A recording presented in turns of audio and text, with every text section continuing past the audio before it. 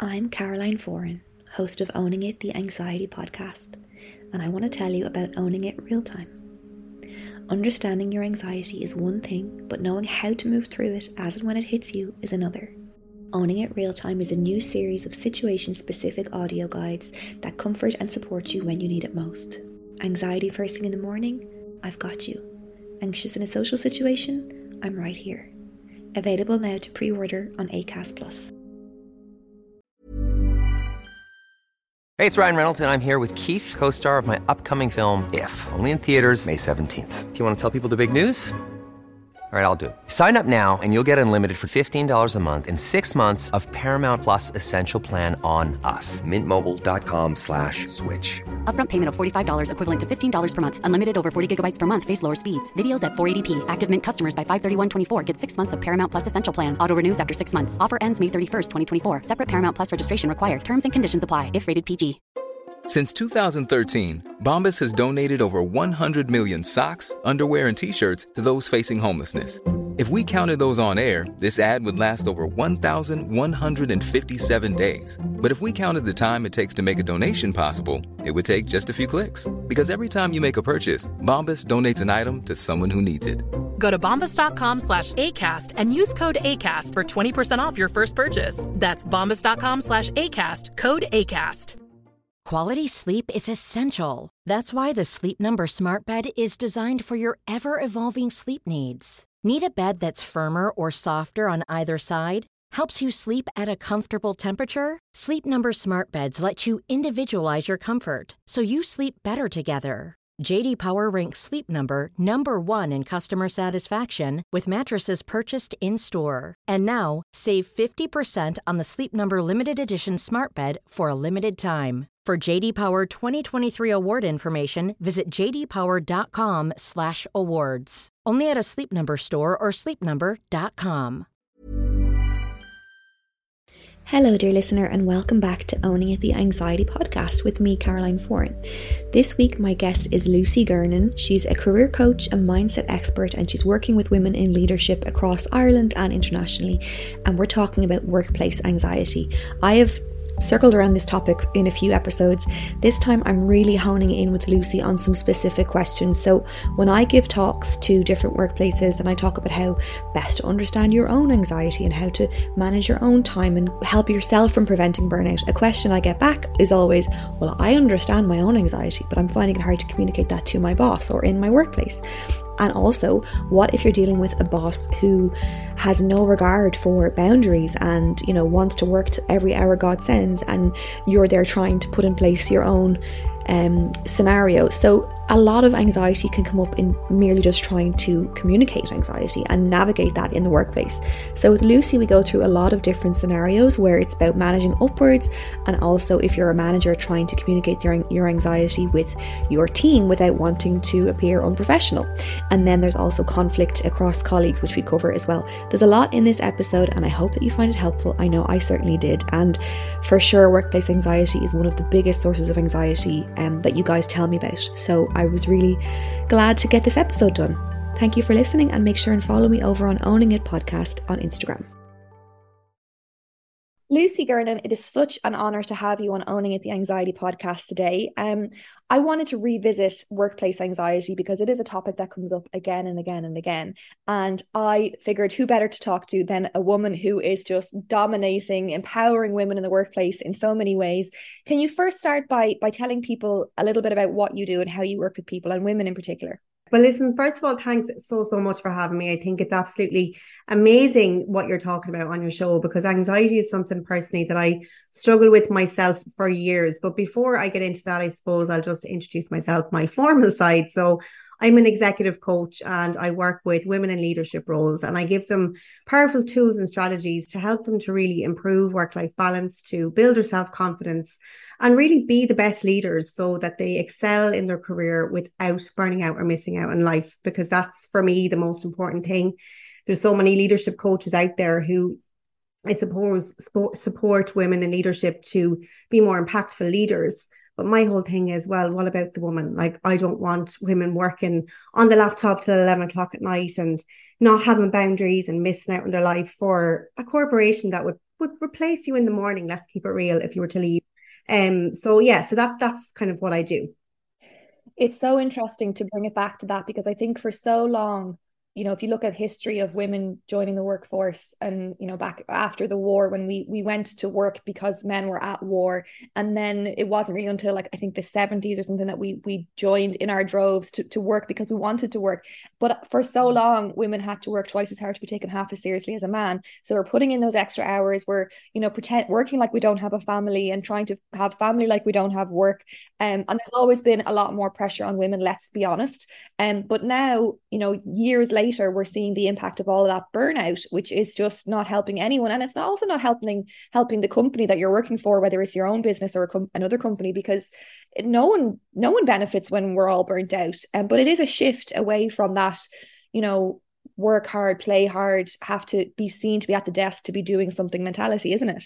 Yeah, 100%. I think you're so right. Like, you have to remember we're in an age where we have seen the shift. Like, so I mean, my mother, for example, she worked in the 70s, but when she had her children, she didn't work, and she stayed at home. And I know, there was a group of women obviously who did go out to work, but in my experience, the majority of kind of especially Irish mothers, a lot of them would have played the role of kind of staying at home. And I think it's very much this generation, like our generation, and even just the generation before us, maybe are starting to really, decide, what, I want to work and I have so much value to add. And that's the thing that kills me, particularly about women in leadership.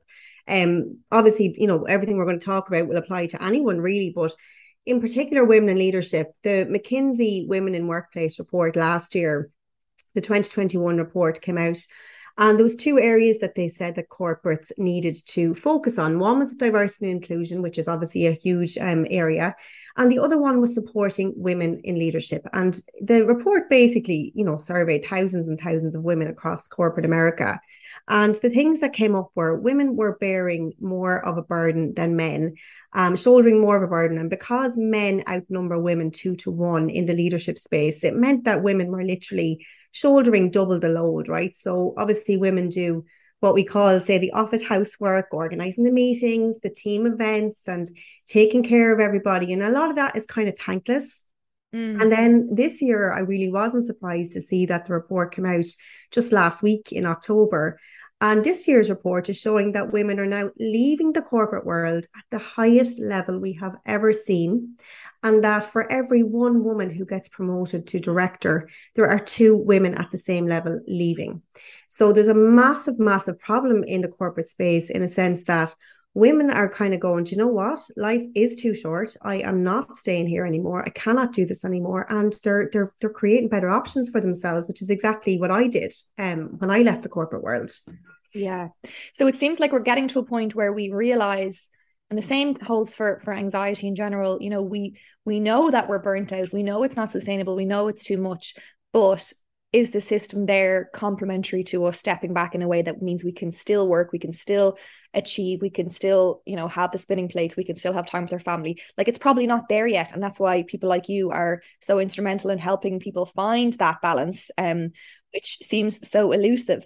So there's a whole other conversation there around, the genderism at work and all those different issues. But for the nature of this podcast, I want to bring it back to anxiety. So I think from all of the episodes I've done and from all the feedback I get, something that comes up again and again is handling anxiety in the workplace. And it's men and women, and it's women working with other women as well as not just women working with men.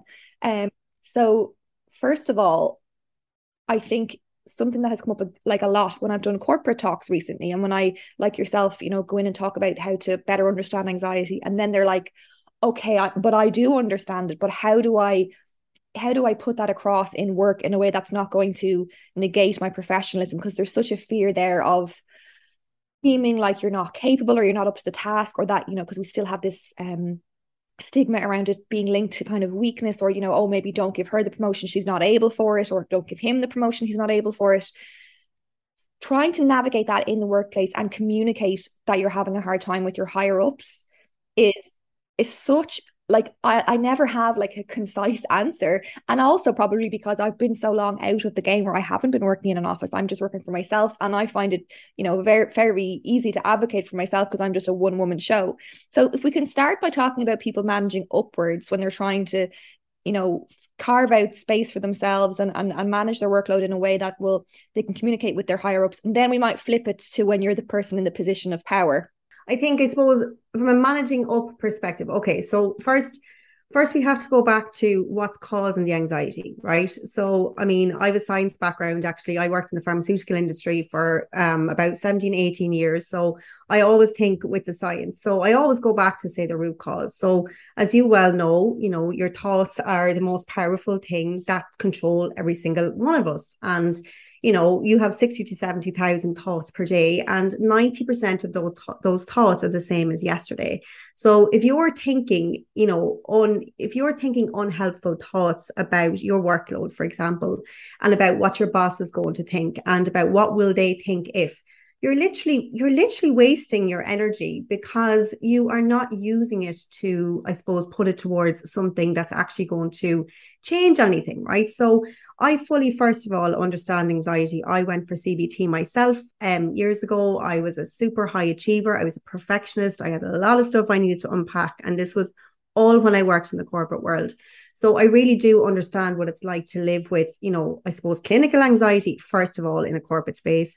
And secondly, to want to really, you want to impress your boss. You want to be seen as doing a great job. So I suppose the first thing I'd say is if you're feeling anxious or overwhelmed about your workload, first of all, first thing you need to do is, aside from the anxiety, is first you need to learn to prioritize as a first, right? So before I'm not going to make any assumptions that everyone is doing everything right, because usually they're not. Okay. So I would say the first thing to do is you need to learn to prioritize. And I actually have a free guide we can link in the show notes. And in that free guide, it's called 5 Strategies to Take Control of Negative Self-Talk and Work-Life Balance. And in it, one of the strategies is prioritization. Okay. So I use a matrix called the Powerhouse Prioritization Matrix. And there's basically 4 filters that you need to run your workload through. Okay. The first one is the must-dos. So these are the things that you absolutely must do today, or there's going to be significant consequences if it's not done. For example, a KPI related issue, like a metric thing or a complaint or something that specifically, has to get done today, or, something catastrophic is going to happen.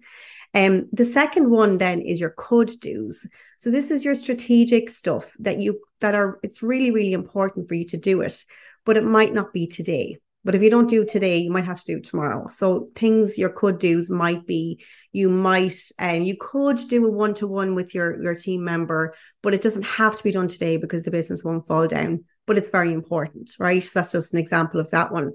The other 2 then is where a lot of people spend a lot of their time, which is in the don't want it bucket and the stop it bucket. So in the don't want it, that's all of the other people's priorities. So a lot of anxiety, I believe, comes from us trying to please everybody, as we all know, and it's focusing on other people's priorities. So, those people who come to you and they're like, oh my God, I need you to get this done. I need you to drop everything. This is so important. But you have 10 other people saying the same thing to you. And because maybe this one particular person might have a very strong personality, you feel intimidated into supporting them. Especially if they're who you're reporting to. Exactly. But sometimes your boss doesn't know everything. And this is where communication comes in, is that, again, it depends on your boss's working style. If they're direct, if they're compassionate, whatever way they are, you need to understand how your boss ticks. You need to understand how they communicate. You need to understand how they think. And most importantly, what's important to your boss. And then you need to be able to, I suppose, have the balls to actually, and the courage to stand up for yourself if you believe your boss is kind of telling you to do something that really isn't going to add as much value as the thing you need to do today. Mm-hmm. And how you do it is you take yourself out of it. You take the emotion out of it and you bring it back to the business objective. So always bring it back to the data, always bring it back to the business. Don't ever bring it back to how I'm feeling, because it depends on your boss. It goes back to knowing your boss. Some bosses will care. I would have been one of them. If one of my team had come to me and said, look, I'm feeling overwhelmed or I'm feeling anxious with my workload, I would have worked through it with them. But I know not everyone's like that. So you've got to, I suppose, know your audience, I guess, and then come up with a plan to be able to handle them. And what would be, I mean, because this is a question that I got asked a lot. It's like, okay, for example, someone in Google was telling me, without naming names, they were saying, my boss is like someone who, expects me to be chained to the desk all day. They really, they equate being visible at work with productivity and output, and that your success is so linked to the amount of time you're putting into it. And they're kind of an old school mentality that, if you have to cry, go outside, which I think we've all kind of grown up being conditioned to believe that.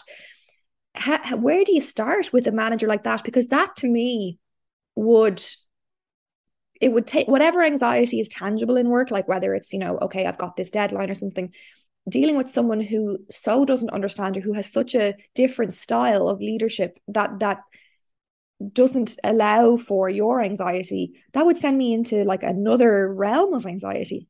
I think the first thing to do, Caroline, is, and one thing, I was taught in my coach training, is that we make a lot of assumptions. Okay. So I suppose in terms of the brain's order of priority is, number one is survival of the species. But the second one is conservation of energy, because our brains need energy to run our body. So one way that we conserve energy is we make a lot of assumptions. So in many cases, we are interpreting and assuming all the time. And if this particular person said, my boss is saying this, I would really challenge them to, ask them kind of questions like, well, how do you know that that's the case? Like, what evidence have you got? Has your boss specifically told you that if you're not chained to the desk, you're not performing? Because, some culture, again, I've been there, right? I've been there on all different types of bosses. But I remember one particular girl that worked for me, actually.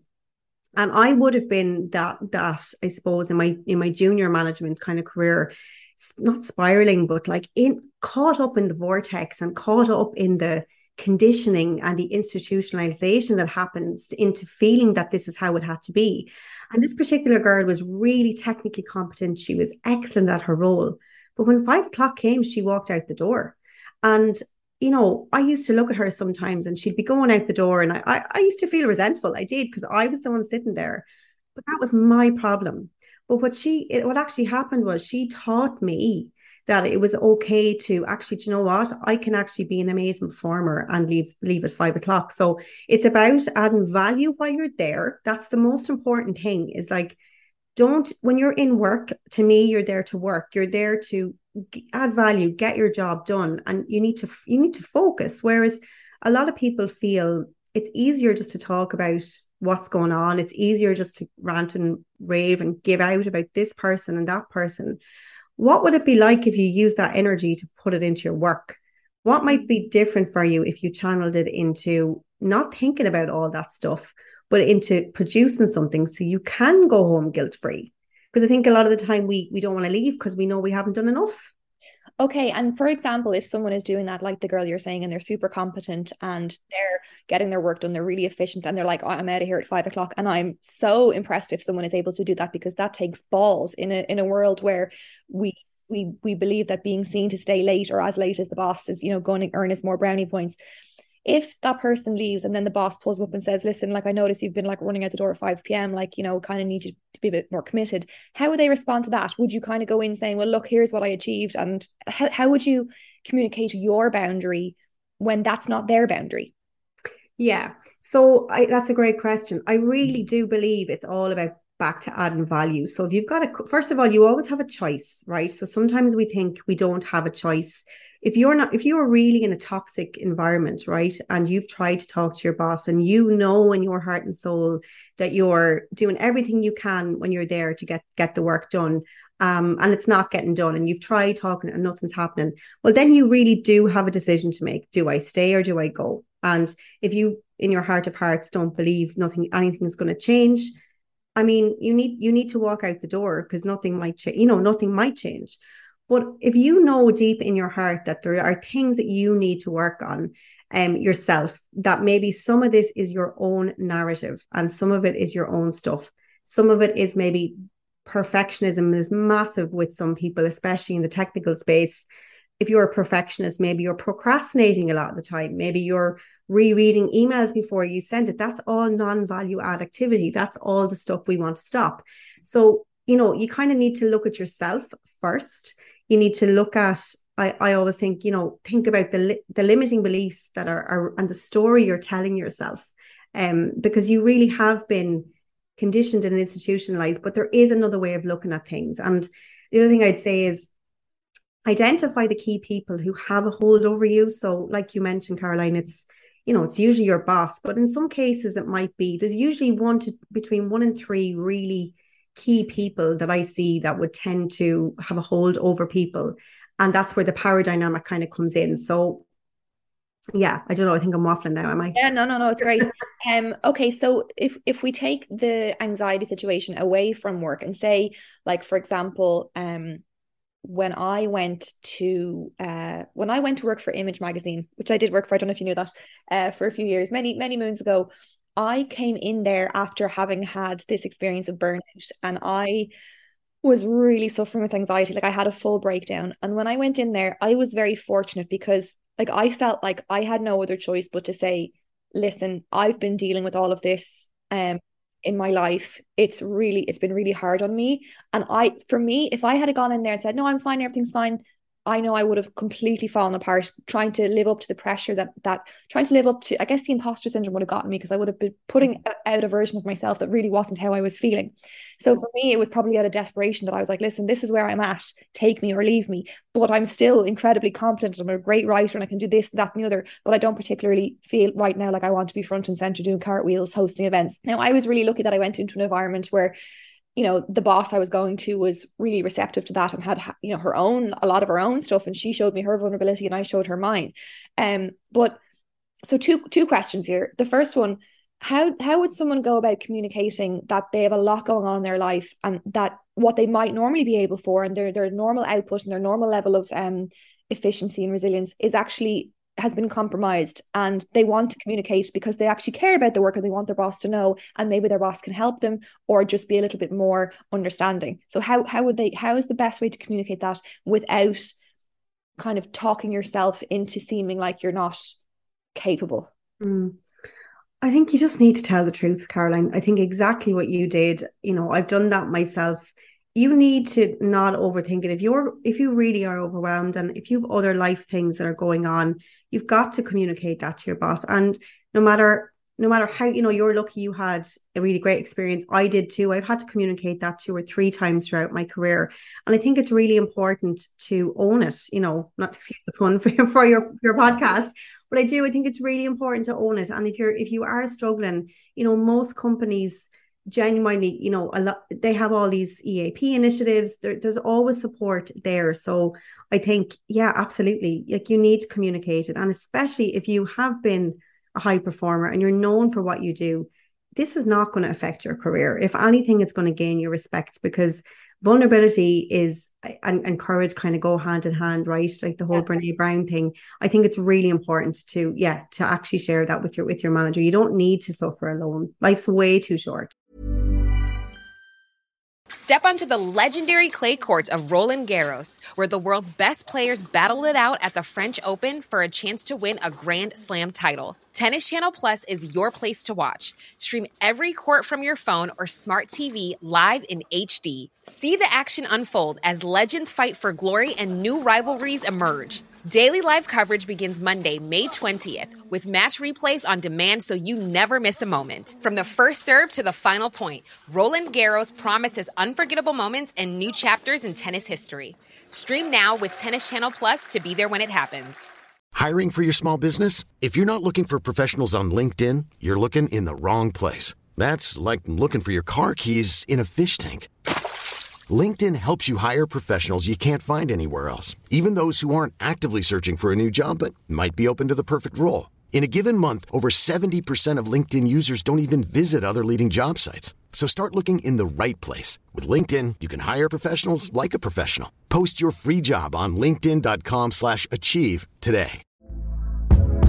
Hey there, it's Michelle Norris. I'm host of a podcast called Your Mama's Kitchen. When I travel, I'm usually looking for a way to find a taste of home when I'm not at home. And one of the things I love to do when I am at home is entertain. And Airbnb allows me to do that. When I was in California recently, I rented a house that had a great kitchen. And when we were sitting around the table, we were all thinking, we're in someone else's house. Someone could be in all of our homes as well. If you have a home, but you're not always at home, you have an Airbnb. Your home might be worth more than you think. Find out how much at airbnb.com/host.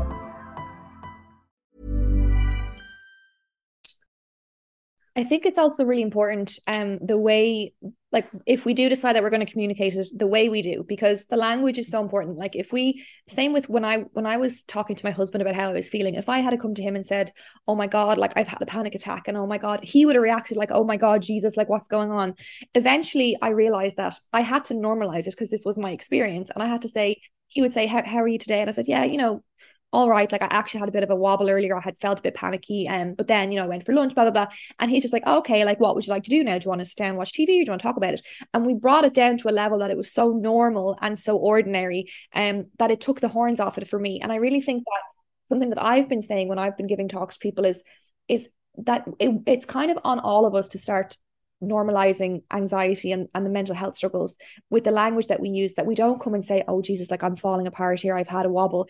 We all have that stress, we all deal with it in some shape or form, and we need to get to a point where saying it doesn't feel like we're revealing some horrible secret about ourselves that's going to derail our career. If anything, I feel that my career has been enhanced by the willing to own my vulnerability.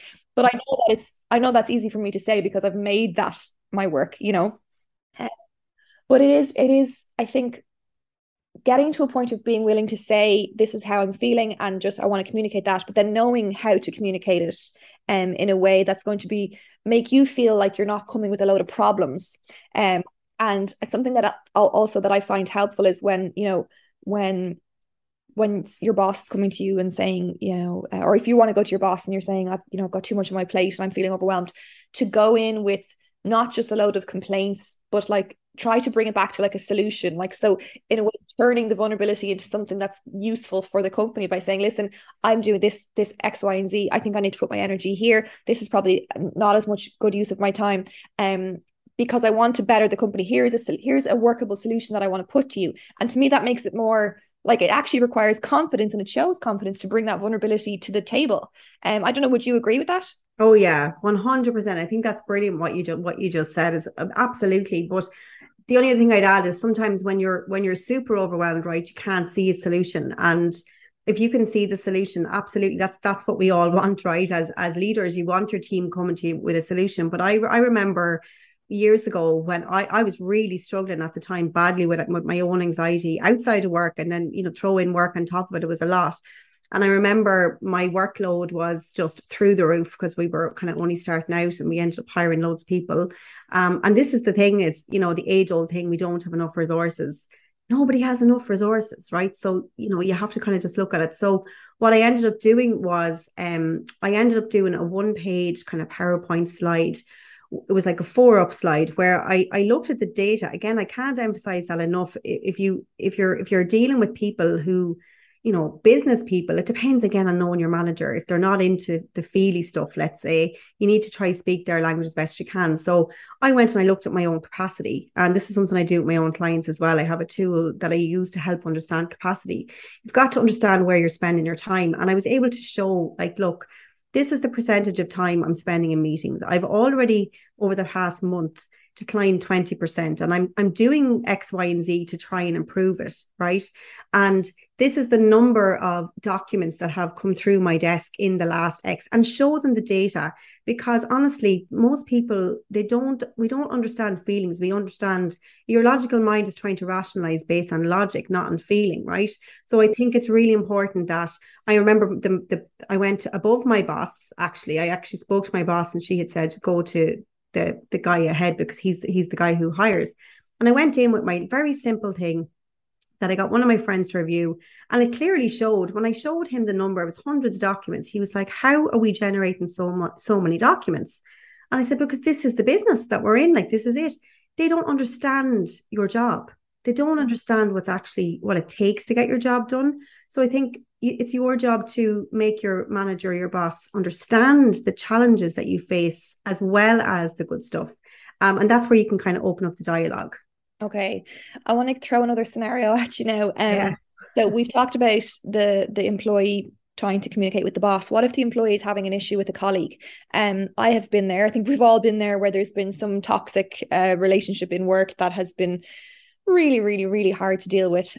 How is that best approached? Sometimes I think what happens to me is I keep thinking, oh, I'll give them another chance. Like maybe that was just an off day. And then like the pattern of behavior keeps repeating. And then I'm like, okay, do I go and talk to the person who's causing the problem? Or because you end up being passive aggressive then because the confrontation is so hard, or do you go straight to your manager? What is the best approach there? Because that is such a source of anxiety for people. So yeah, look, at one thing that we need to teach our children is how to deal with conflict. We're not taught how to do it. And, a lot of people avoid it at all costs, but you end up suffering when you don't do that. And conflict, a lot of people aren't really afraid of conflict. They're actually afraid of standing by their boundaries and their sense of self. So what I would say is, again, it's really not a one size fits all, Caroline.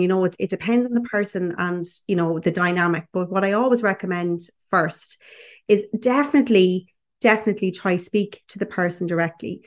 Whatever you're afraid of is not going to happen. So I would always go, right, what's the worst thing that could happen if I approach this person?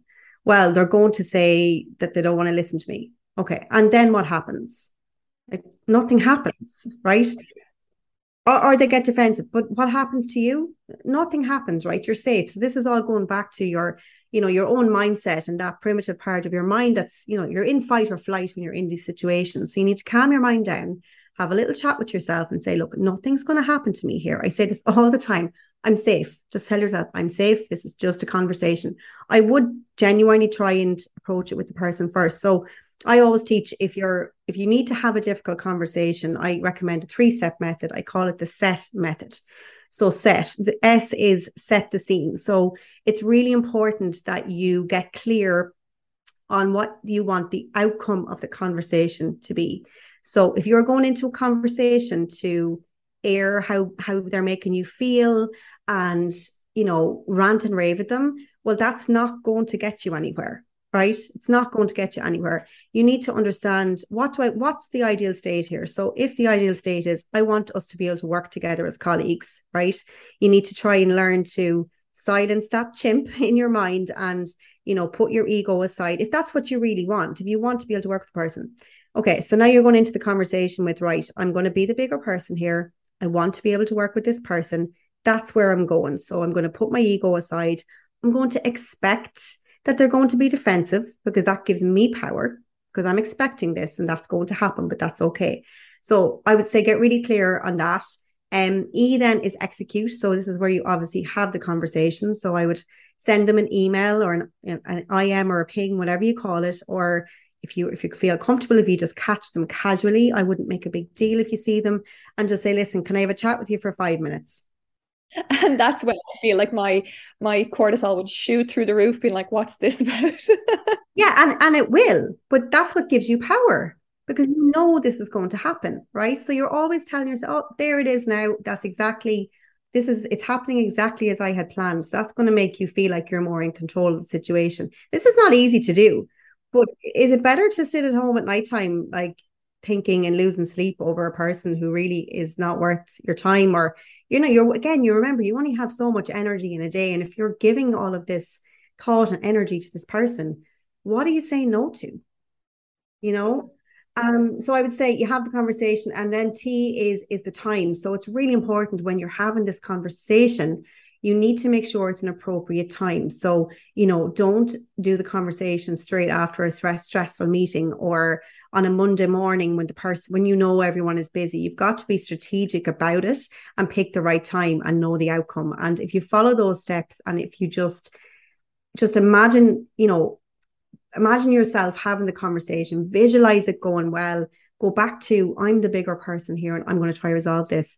Try it that way. If that doesn't work, absolutely, you need to go to your manager. And I've had to deal with that tons of times when I was in a leadership role. Okay. Really helpful. Okay, now let's talk about the leadership positions. So, I mean, they're still not without their fair share of anxiety. Maybe, I mean, if anything, it just probably gets trickier because everyone has to answer to someone. No matter where you are in the chain. But it can be very, very hard to experience anxiety and bring that into work with you, and then have like a group of 10 people who are depending on you and looking for you to lead the charge and motivate them and inspire them when you're barely holding it together.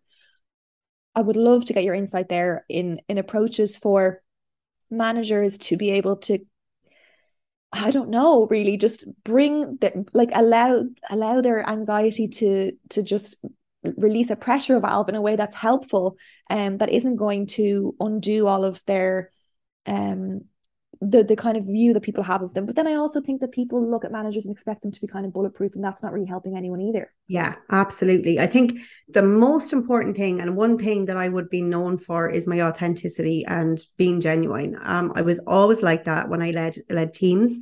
And as a result, I had an extremely low attrition rate. I think I had one permanent team member leave in my whole time in leadership. And that's because I built genuine connections and genuine relationships, and I allowed myself to be vulnerable. So, for example, one thing I'd recommend leaders do, it helps you and your team. If you have, say, a morning team meeting, like a quick huddle or whatever, or a weekly team meeting, just at the very start of the meeting, just go around the room and just say, how's everyone feeling today on a scale of 1 to 10? And you just go around and all you have to say is like 1, 3, 10, whatever. And what that does is it helps you to gauge how your team are feeling. It helps everyone else to know how their peers are feeling, and you get to have your say.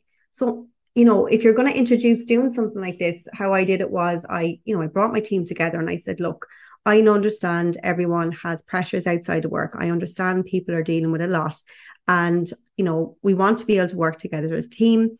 We want to be able to support one another. And if you're having a bad day, I don't want to be giving you extra work on that day. But if I don't know you're having a bad day, I'm not going to be able to handle that. So they were all, introduced the topic to it. And it was really, really good because you don't need to get into conversations with people about, oh, why are you only a 1? That was a rule we put in place. It was right. We just say the number we are, and then everyone respects that. And we just support that person if needed. And that can be really, really powerful because you can say, if you're at a 2 or a 3, and I would have had my team come to me and say, okay, what can we do to help you today? Okay, that's really interesting because you're kind of broaching the humanity of it without having to divulge everything. So there's still an element of control. Yeah. A trap that I have fallen into many a time. I was a manager, and I had a team of people who were kind of the same age as me. And then recently with one of the minders we had, I fall into this trap where I am so eager to be like the fun manager. That's the person who gets, the person who's compassionate and is empathetic to their whatever they have going on. I end up kind of being taken advantage of a little bit sometimes. And I think it's a really slippery slope between being super understanding and the person that they can go to, and then also blurring the lines between employer and employee, and still having to then turn back on the employee hat or the employer hat and say, I need X, Y, and Z from you. Mm-hmm. It's a really tricky space to get into. Like, I did feel it when I was like, I know that you're suffering, but I need to know if you're going to be here because I need my child to be minded. Yeah, it is tricky. And, leadership management is really hard because there is a balance between compassion and being supportive and also getting the job done. But I will say, I remember years ago, when I, again, starting out my management career, I made a big mistake. And this taught me a lot. This particular girl who worked for me, I met her and she said, listen, my dad's just been taken into hospital. Like he's okay, but I really need to leave. And she was in a bit of a tiz. Her dad's just been taken to hospital. And the first thing that popped into my mind, and I'm ashamed to say it, was, oh my God, who's going to take over her work today? And I said it to her. I said, okay, like, of course you can go, but I mean, like, will you be back? I said something like really insensitive, like, will you be back tomorrow? Or who will I get to do your work? It was just kind of came out. And of course I was supportive of her going. But then when I spoke to her afterwards, and again, this is another really important thing, I always asked my team for feedback. Always, always, always. And I was prepared to take the good, the bad, and the ugly, even though it's so hard to do.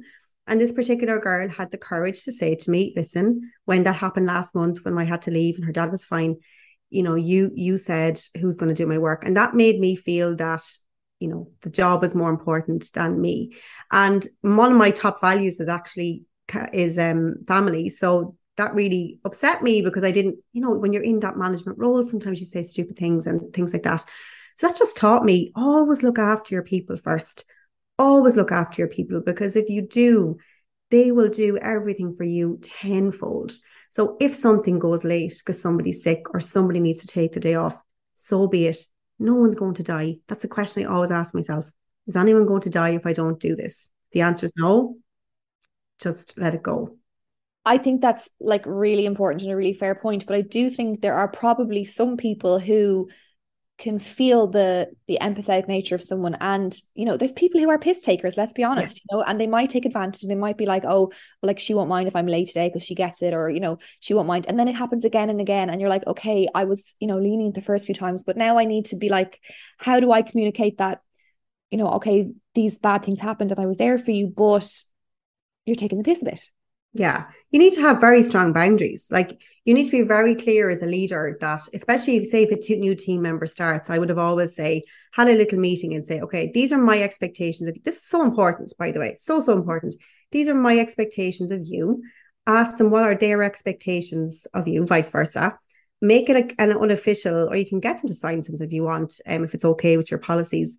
What's your agreement for working together? And in that, I would say, look, I have an expectation that you come to work on time. That was always one of them. Of course, things happen, but you know, I need you to be here on time every day. By just even saying that when you're starting out the conversation, you're setting the tone. So it's really important you kind of start out that way. Now, if you've gone too far and you have somebody who's taking the piss, I would 100%, you know, as my husband says to me, I think about it all the time, put your big girl pants on, right? Big girl pants on. Call the person into a room. Remember, you're the leader. It's your job to sort this out.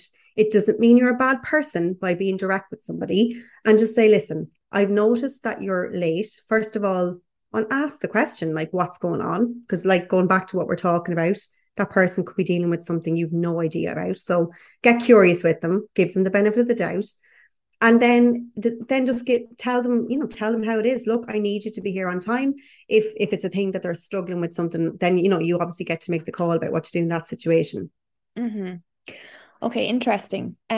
Talking about the kind of questions to ask, or to set out your stall before you get going in a job. If someone is going into a new job, now for me, if I was to imagine myself in that position, I feel like I've had a couple of toxic experiences to the point that it's put me off ever joining the corporate world again. Now, I know not everywhere is the same, but I think if you have one or two bad experiences, it just can be it can probably feel a lot more scary. So I can't see myself going back into that world anytime soon. But if I did, I know that I would have to be so upfront about, listen, like, what's the culture? What's the style here? Like, what I'm not going to work myself into the ground every night. Like I'm going to leave at 5. And also, like, I feel like I automatically was about to say, like, I have a kid, I'm going to go home. But like, I don't have to have a kid to be able to go home and live my life. What questions should someone ask, or how should they communicate at the outset their boundaries and their priorities in a way that isn't going to say, oh, look, she's going to be too difficult? Yeah, I think the world is changing so rapidly, like since the pandemic in particular.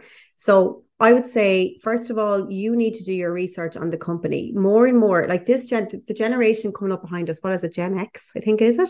I lost track. Gen something. But I know Gary Vaynerchuk, Gary V, he's making all these predictions. He's saying that companies in the next 10 years are going to find it hard to get graduates to work for any less than 100 grand, because they know they can make just as much money making videos on TikTok at home in their pajamas, right? So I think the world is changing in the sense that the companies had so much power, whereas now I do honestly think it's starting to turn to the employees, because people are leaving at rapid rates. So employers are going to have to really start looking at their culture and you know, practicing what they preach. But I think if you feel like it's a right culture fit, you need to look at the company's values. First of all, you need to understand your own values, see do they align, and realize you actually have choices. And the other thing I'd say is, you know, for example, I studied science, right? I have a master's degree in biotechnology, and now I work in the self-development, professional development, leadership development arena. I pivoted career completely because this is what I wanted to do. So I would say, don't discount, you know, you have transferable skills. So for example, I worked in the pharmaceutical industry. I thought I'd live and die there. I thought that's all I would ever do. But that was a complete and utter limiting belief that I had. I know people who have worked in banks who now work in Meta. I know people who work in PayPal that used to work in a tech company or in a pharmaceutical company. So just don't limit yourself when you're looking at your options to the industry you're in. Think about the skills you have. Talk to people that you know and find something that's going to work for you, your values and your life. Yeah. Of all the women that you've worked with so far and all of the talks and seminars you've given, what do you see as the biggest source of anxiety in the workplace? The biggest source of anxiety in the workplace is our own stuff. It's our own stuff. It's linking our own sense of self to our achievements. It is wanting to please others. So my whole thing is that the thing that's going to set you free from all of that is doing the inner work and finding the root cause of why you are the way you are. So one thing I do with my one-to-one clients is, I don't know if you heard of Shirzad Chamine, but he does all this work. He's a Stanford lecturer and he does all this work on mindset and saboteurs. So we all have these saboteurs, and one of them is the hyperachiever. And this obviously all goes back to childhood, but all of this anxiety comes from usually wanting to achieve, wanting to please others. It's all looking externally for your sense of self. You know, you're gaining your sense of worthiness and validation from your achievements and from what others think. Whereas I think if you really do the work on yourself, which is hard and it takes years, that's where you're kind of going to set yourself free. That's what I think anyway. It's really helpful, a really interesting perspective. Lucy, thank you so much for giving me so many insights. I know some of these questions are hard to answer in a very concise way because it's like you said, there's no size fits all and it's really situational. But I hope that people will get the confidence to advocate for themselves, whether they're the manager or whether they're the employee. And I really love the tip about going around the circle and just giving a number. I think that's really powerful. Because I think that's kind of like a little way of diffusing tension that someone might have brought to work with them in a way that they can say, look, I'm here as I am. This is showing up, but maybe I'm not at the top of my game today. And that's okay. It doesn't mean, you know, I'm not good enough. It doesn't mean I'm going to do a bad job. So that's really like something really actionable as well. If people want to learn more, I mean, you mentioned so many different resources and little acronyms and stuff. Where can people find you? So you can find me on LinkedIn or Instagram. So it's just Lucy Gernon, LucyGernon. I have a podcast as well called Powerhouse Revolution, which is available on all platforms, which is for women in leadership roles, where I talk a lot about all this mindset stuff and leadership and productivity. And yeah, I have a free guide that I mentioned as well. Maybe I'll send it to you, Caroline. You can link it. But if you just go to the homepage of my website, lucygernon.com, GERNON, you'll see there's a couple of buttons there where you can download the guide. Amazing. Thank you so much. This has been so helpful. Oh, thank you so much for having me, Caroline. I really, really appreciate your time. And I hope your listeners got something from today anyway.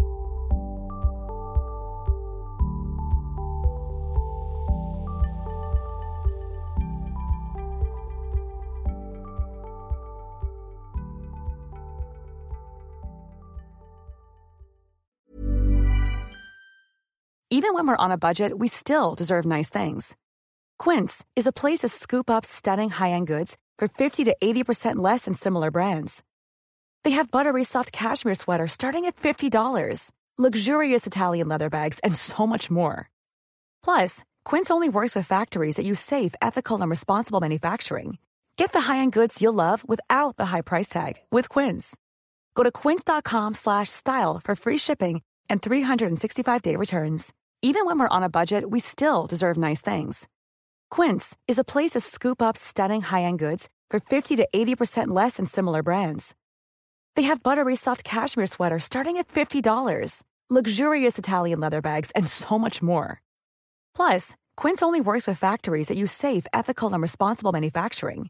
Get the high-end goods you'll love without the high price tag with Quince. Go to quince.com/style for free shipping and 365-day returns. Why don't more infant formula companies use organic, grass-fed whole milk instead of skim? Why don't more infant formula companies use the latest breast milk science? Why don't more infant formula companies run their own clinical trials? Why don't more infant formula companies use more of the proteins found in breast milk? Why don't more infant formula companies have their own factories instead of outsourcing their manufacturing? We wondered the same thing. So we made ByHeart, a better formula for formula. Learn more at byheart.com. The easiest way to access Owning It Real Time is to head to the link in the episode description or episode details, whatever you call them, show notes. You will find the link in there at the top. You can sign up right away for Owning It Real Time and access the full library of 10 situation-specific audio guides that will help you own your anxiety even more than you've ever done before.